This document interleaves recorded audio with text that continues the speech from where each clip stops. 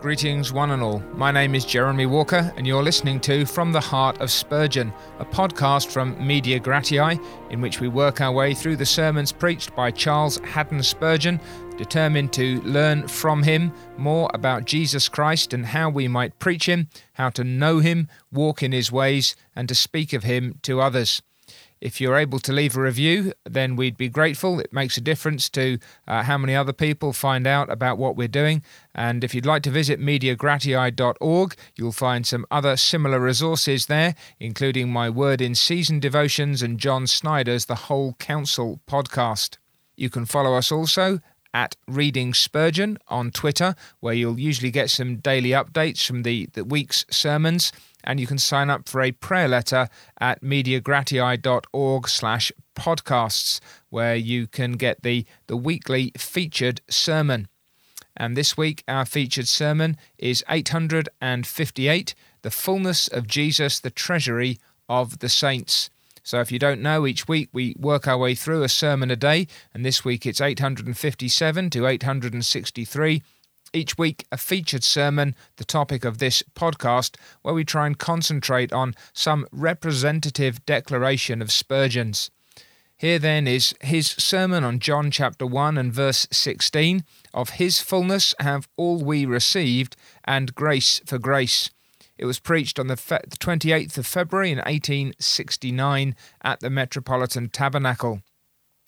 These are written by John the Evangelist, says Spurgeon, these words, and we understand them of our Lord Jesus in the whole of his character and work, looking beyond his earthly life to see him in his crucifixion, his resurrection, his ascension, his session at the right hand of God, and his second advent, and beholding him as the all-sufficient Saviour. We then this day behold his glory, the glory as of the only begotten of the Father, full of grace and truth. And we, that is, the whole range of the saints in all ages past and in all periods to come, we receive out of this fullness superabundant grace. So here is Spurgeon on his great, chief, most delightful theme, the person and the work of the Lord Jesus Christ. He never tires, it seems, of coming back to make him known, holding him up, seeing him in all the splendour of his being and his doing, enjoying him, delighting to both observe him and in observing him to make him known to others. Now what Spurgeon does in this sermon concerning this fullness that is in Christ is to work through it in a really interesting homiletical structure. That is the mode of teaching, the way that he's instructing. It's a simple, clear, and compelling progression. And you can't do it in every sermon, and Spurgeon doesn't do it in every sermon, but he does it well here in a way that, for preachers, makes us think, am I ordering my material in a way that grips the memory, that strikes the affections, that carries the conscience, that sweeps along the congregation as I preach? For Spurgeon, that means in this sermon, 1 glorious person, 2 precious doctrines, 3 experiences, and 4 duties. 1 person, 2 doctrines, 3 experiences, 4 duties. Let's work our way through these and see if we can understand how Spurgeon brings Christ to bear upon the hearts of his people. So, in discussing this text, he says, I first remind you of the one glorious person concerning whom this verse is written. There are other persons, he says in the verse, but they're comparatively insignificant. If you didn't notice, that was me and you. So all we are the receivers. We occupy the humblest place. It is of his fullness that we have all received. We know that this is no other than that august personage, that high and majestic individual whom God calls the Word or the speech of God. Called so because God in nature has revealed himself, as it were, inarticulately and indistinctly, but in his Son he has revealed himself as a man declares his inmost thoughts by distinct and intelligible speech. So, first up, you've got the deity of Jesus Christ. You've got the majesty that belongs to him as the one who by whom God reveals himself, and so who becomes to us the revealer of God. But Spurgeon wants to make sure that we don't, in thinking of him as the divine word, somehow reduce him to a mere word spoken and forgotten. No, he says the language is distinct, that the writer ascribes to Jesus the eternity which belongs to God. In the beginning was the Word. He peremptorily claims divinity for him. That means immediately and even quite abruptly. The Word was God. He ascribes to him the acts of God. Without him was not anything made that was made. He ascribes to him self-existence, which is the essential characteristic of God. In him was life. He claims for him a nature peculiar to God. God is light, and in him is no darkness at all. And the Word is the true light, which lights every man that comes into the world. No writer could be more explicit in his utterances, and beyond all question he sets forth the proper deity of that blessed one of whom we all must receive if we would obtain eternal salvation. So the one glorious person, Jesus Christ, who is the Son of God, the eternal Word. Yet John, says Spurgeon, does not fail to set forth that our Lord was also man. So you have this person, these two natures, but one person.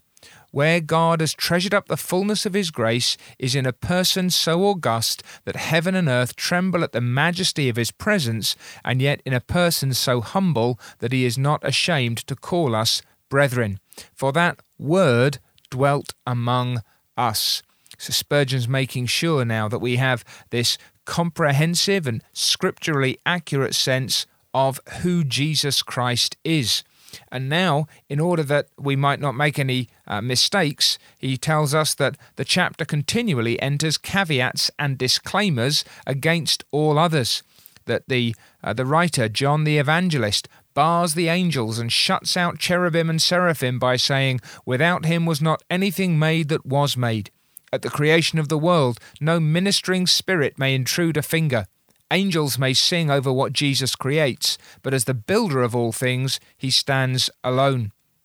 John must decrease, Christ must increase. And what about Moses, the servant of God and of the Lamb? Even he is excluded from the glory of this text. Moses, says our preacher, must sit down at the foot of the throne with the tables of stone in his hands, but Jesus sits on the throne and stretches out the silver scepter to his people.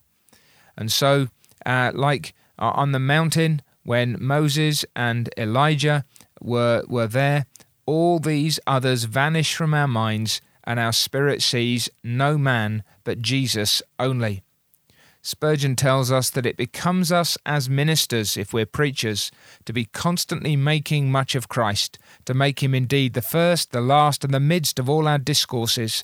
And it becomes all believers, whenever they deal with matters of salvation, to set Jesus on high and to crown him with many crowns. Give him the best of your thoughts and works and affections, for he it is who fills all things, and to whom all things should pay homage. So, point one person, one glorious person, Jesus of Nazareth, the God-man, the eternal Word who became flesh. It is this one of whom it is said that all we have received of his fullness and grace for grace. That brings us to the two precious doctrines that are in this text. Two precious doctrines, first of all, that all grace is treasured up in Christ Jesus, and that all the saints have received all of grace out of the fullness of Christ. So Spurgeon here, although you can see that his overall structure, that 1, 2, 3, 4 progression is still there, he's actually, in terms of the underlying intent, he's doing the exposition at this point. So he's hiding, if you like, his exposition application under this 1, 2, 3, 4 structure. It's a good way of doing it to stop it becoming or feeling a little bit dry or a little bit inaccessible.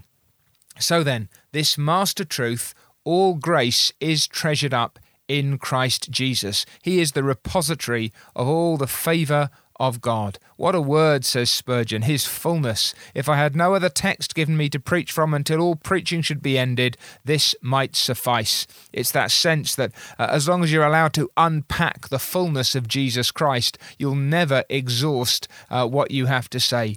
In Christ there's a fullness of grace to impart to us, and to that the text refers a fullness of pardoning grace, so that no sin can ever exceed his power to forgive, a fullness of justifying grace, so that he justifies the ungodly, a fullness of converting grace, so that he calls to him whom he pleases, a fullness of quickening grace, for he quickens whom he wills. Here is a fullness of purifying grace, for his blood cleanses us from all sin, and a further fullness of comforting grace, of sustaining grace, of satisfying grace, of restoring grace. Jesus has a fullness in whatever office you regard him, and with whatsoever needs. It's a beautiful way of setting forth. You feel the sort of the avalanche of the preacher's rhetoric here, sweeping down and sort of obliterating anything that's before it. You always imagine the congregation here being carried along on this wave of holy eloquence. No limit then in any gift or grace in Jesus Christ, but always full thereof. And Spurgeon says we really don't have time to explain it all, but we should be enjoying it. Drink of it, plunge into it. You'll know more than I can by any possibility tell. Although we've drawn upon the exchequer of his love to an extent so boundless that we cannot understand it, yet there is as much mercy and grace left in Christ as there was before, and it's a fullness still after all the saints have received of it. It's this infinite fullness that there is then in Christ Jesus. But there's a fullness of truth as well as grace, which is to say, everything which Christ says is not only true, but emphatically true. So you've got full of grace, now full of truth. Not true in one sense, but in multiplied senses. True to the letter, and to the jots and to the tittles. True today and true tomorrow, and true forever. True to one saint, true to every saint, true at one season, and true in all seasons. When Christ speaks, it is reliable. There's an abiding fullness of truth in Christ for everything that we need.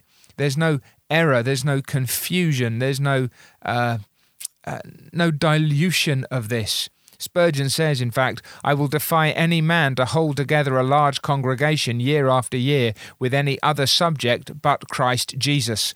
You might have qualified that, a large congregation of true believers. You can tickle the ears of huge crowds with all manner of nonsense, but to hold together a congregation of godly men and women, especially a large one, it is Christ and Christ alone who must be the central theme of the ministry.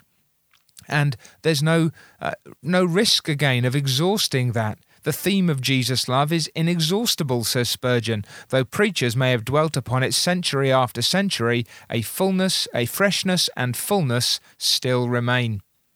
Then he comes to his second doctrine, that all the saints have received all of grace out of the fullness of Christ. He seems to concentrate on the grace here, but he picks up the truth again at the end. He tells us that the whole course of saintship is receptive. That is, picking up that note of us being the receivers. Yes, the one glorious person in the text who's the central theme and the primary concern is our Lord Jesus Christ. We are the receivers, and that's the whole experience of being a Christian.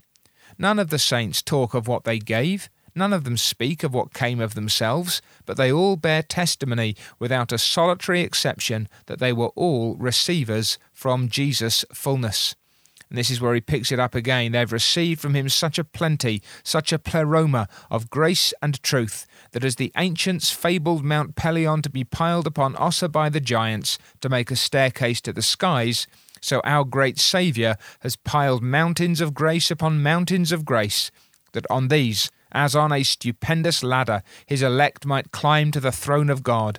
Yet not one step to heaven is other than of grace. All comes out of his fullness.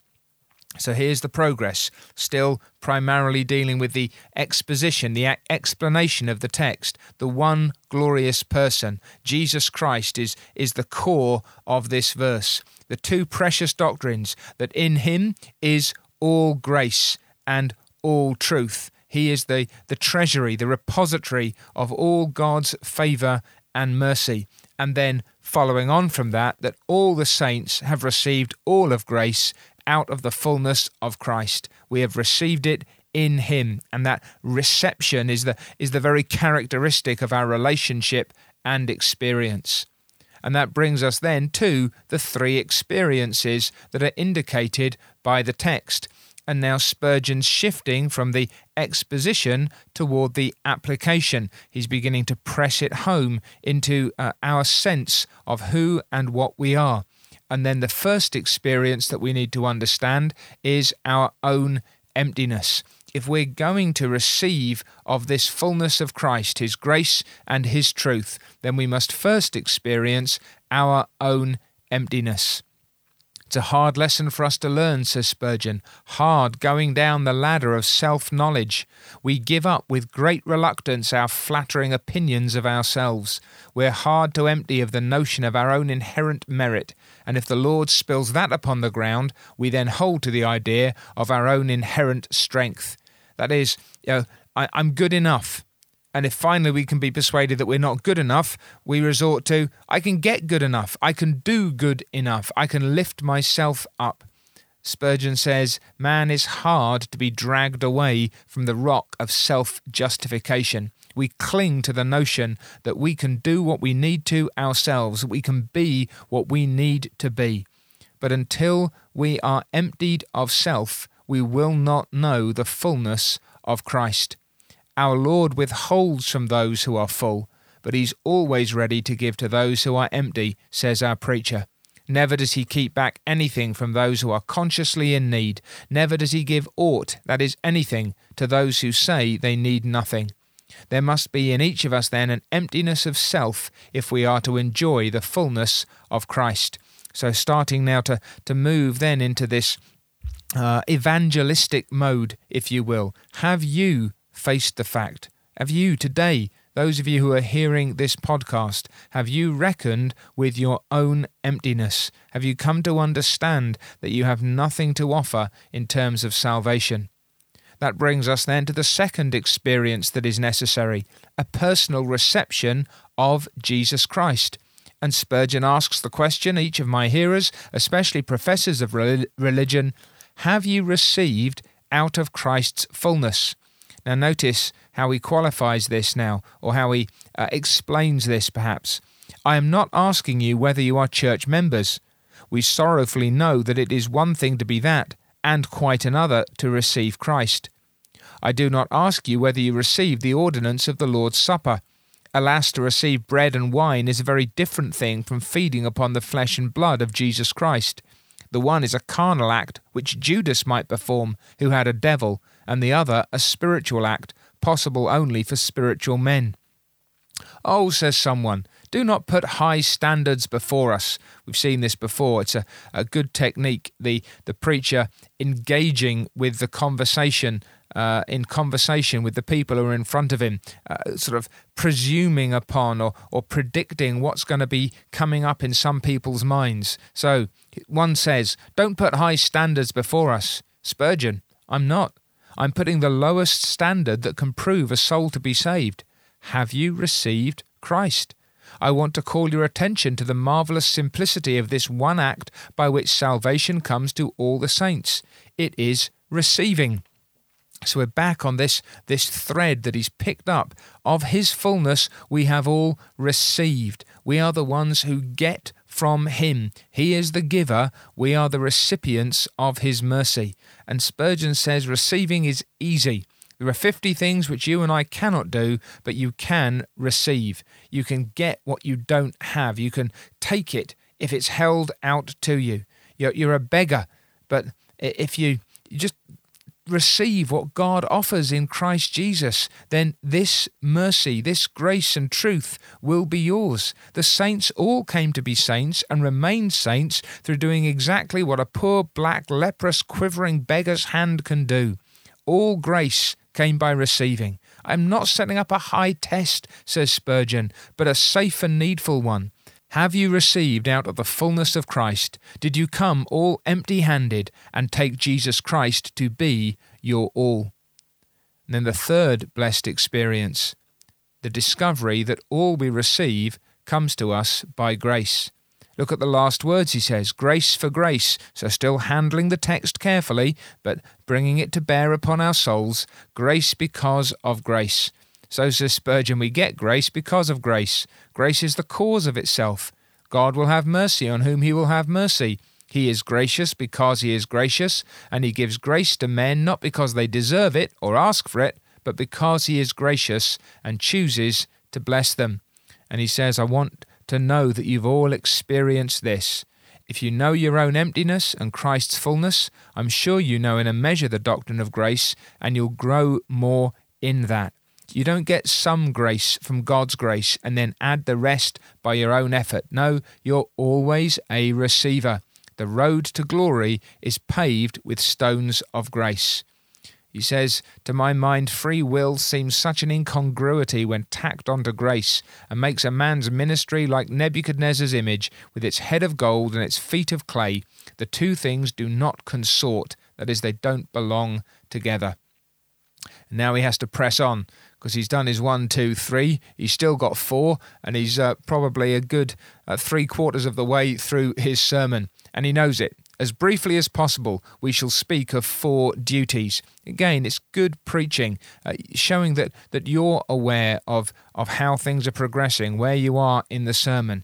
You can just let people know that you're aware there's not that much time left, and you're going to press on now and move at speed and deal with things quickly and briefly.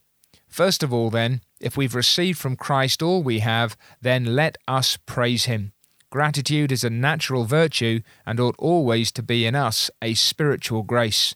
Spurgeon says of himself, I'm a poor worm with nothing at all in myself that I could boast of, but if there be anything at all that could commend the gospel, I received it all from my dear Lord and Master, who's done more for me than tongue can tell. He says this, it's beautiful. One of the best ways of praising Jesus is by trusting him more. Faith is often compact praise. A trustful heart has in it the quintessence of music. Jesus loves to be trusted. It's a true, if indirect, form of gratitude when we repose confidence because of mercies received.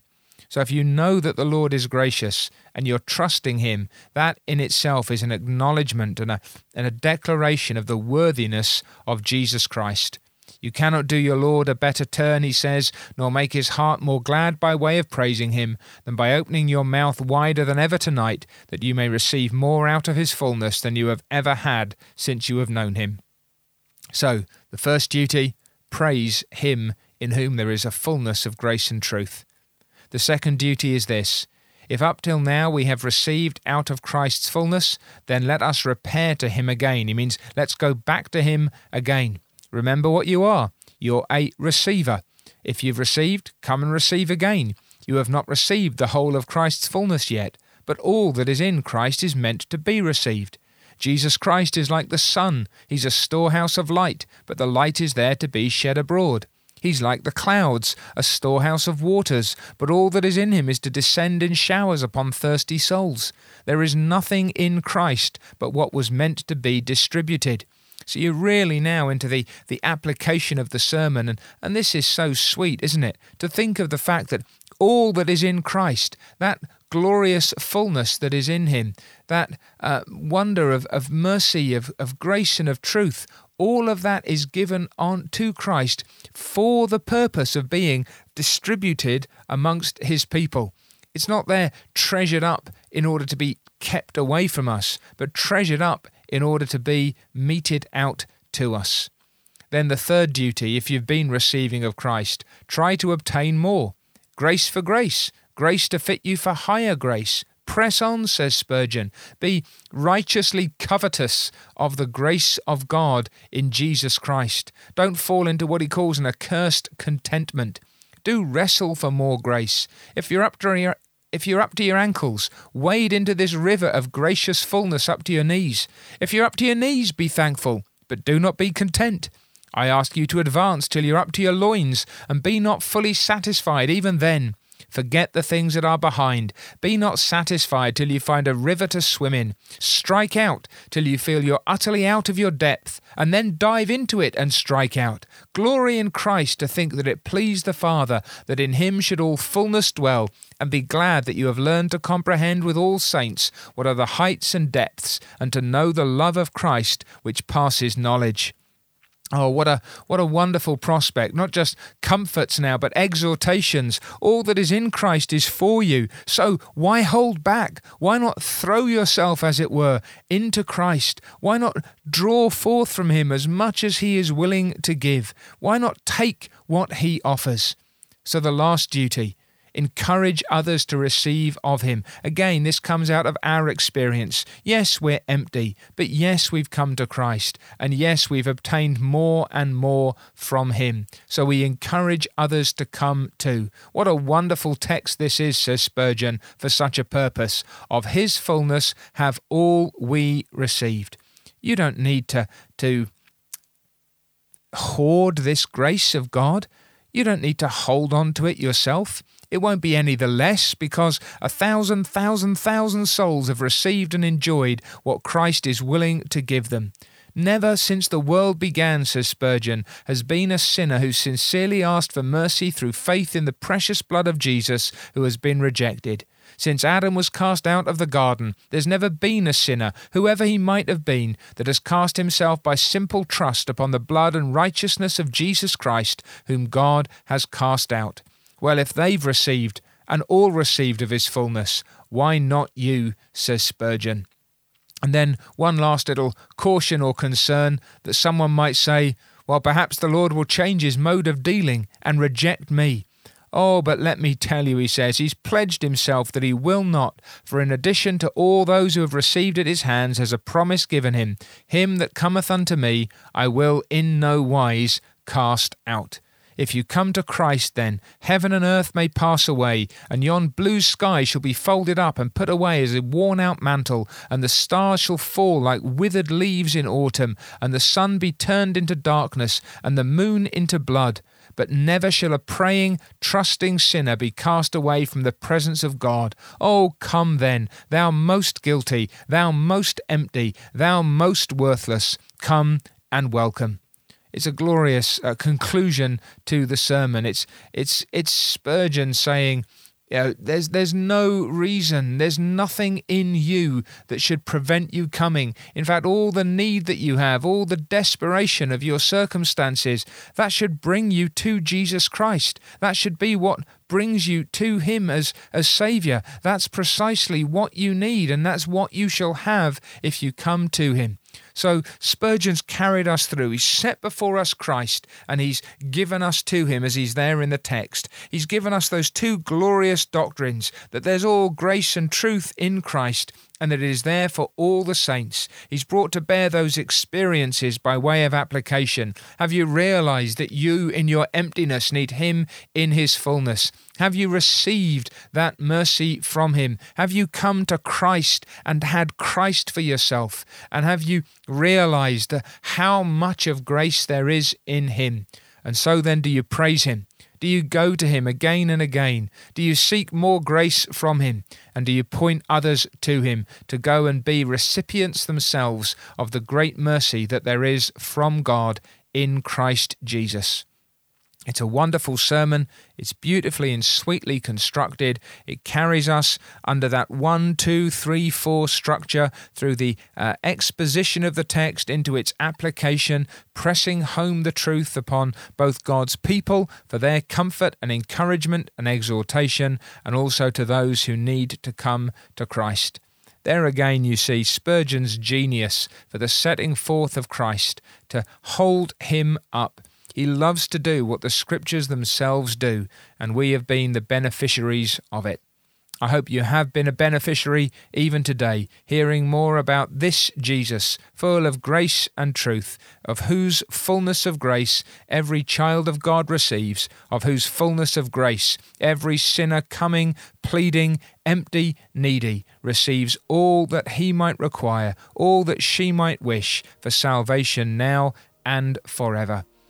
do share more of this if you're able to. Do tell others that not so much about Spurgeon, we're not so concerned about him, but tell people about Jesus Christ. And if you want to direct them here so that they can learn more of him, we would be delighted. We hope you'll join us too again next time when, God willing, if he spares you and me, we'll come to Sermon 867, Tearful Sowing and Joyful Reaping. Tearful Sowing and Joyful Reaping, our selected sermon, as next week we read from Sermon 864 to 870 in the Metropolitan Tabernacle Pulpit, Volume 15. Until then, may God bless us and fill our eyes and our hearts and our mouths with Jesus Christ.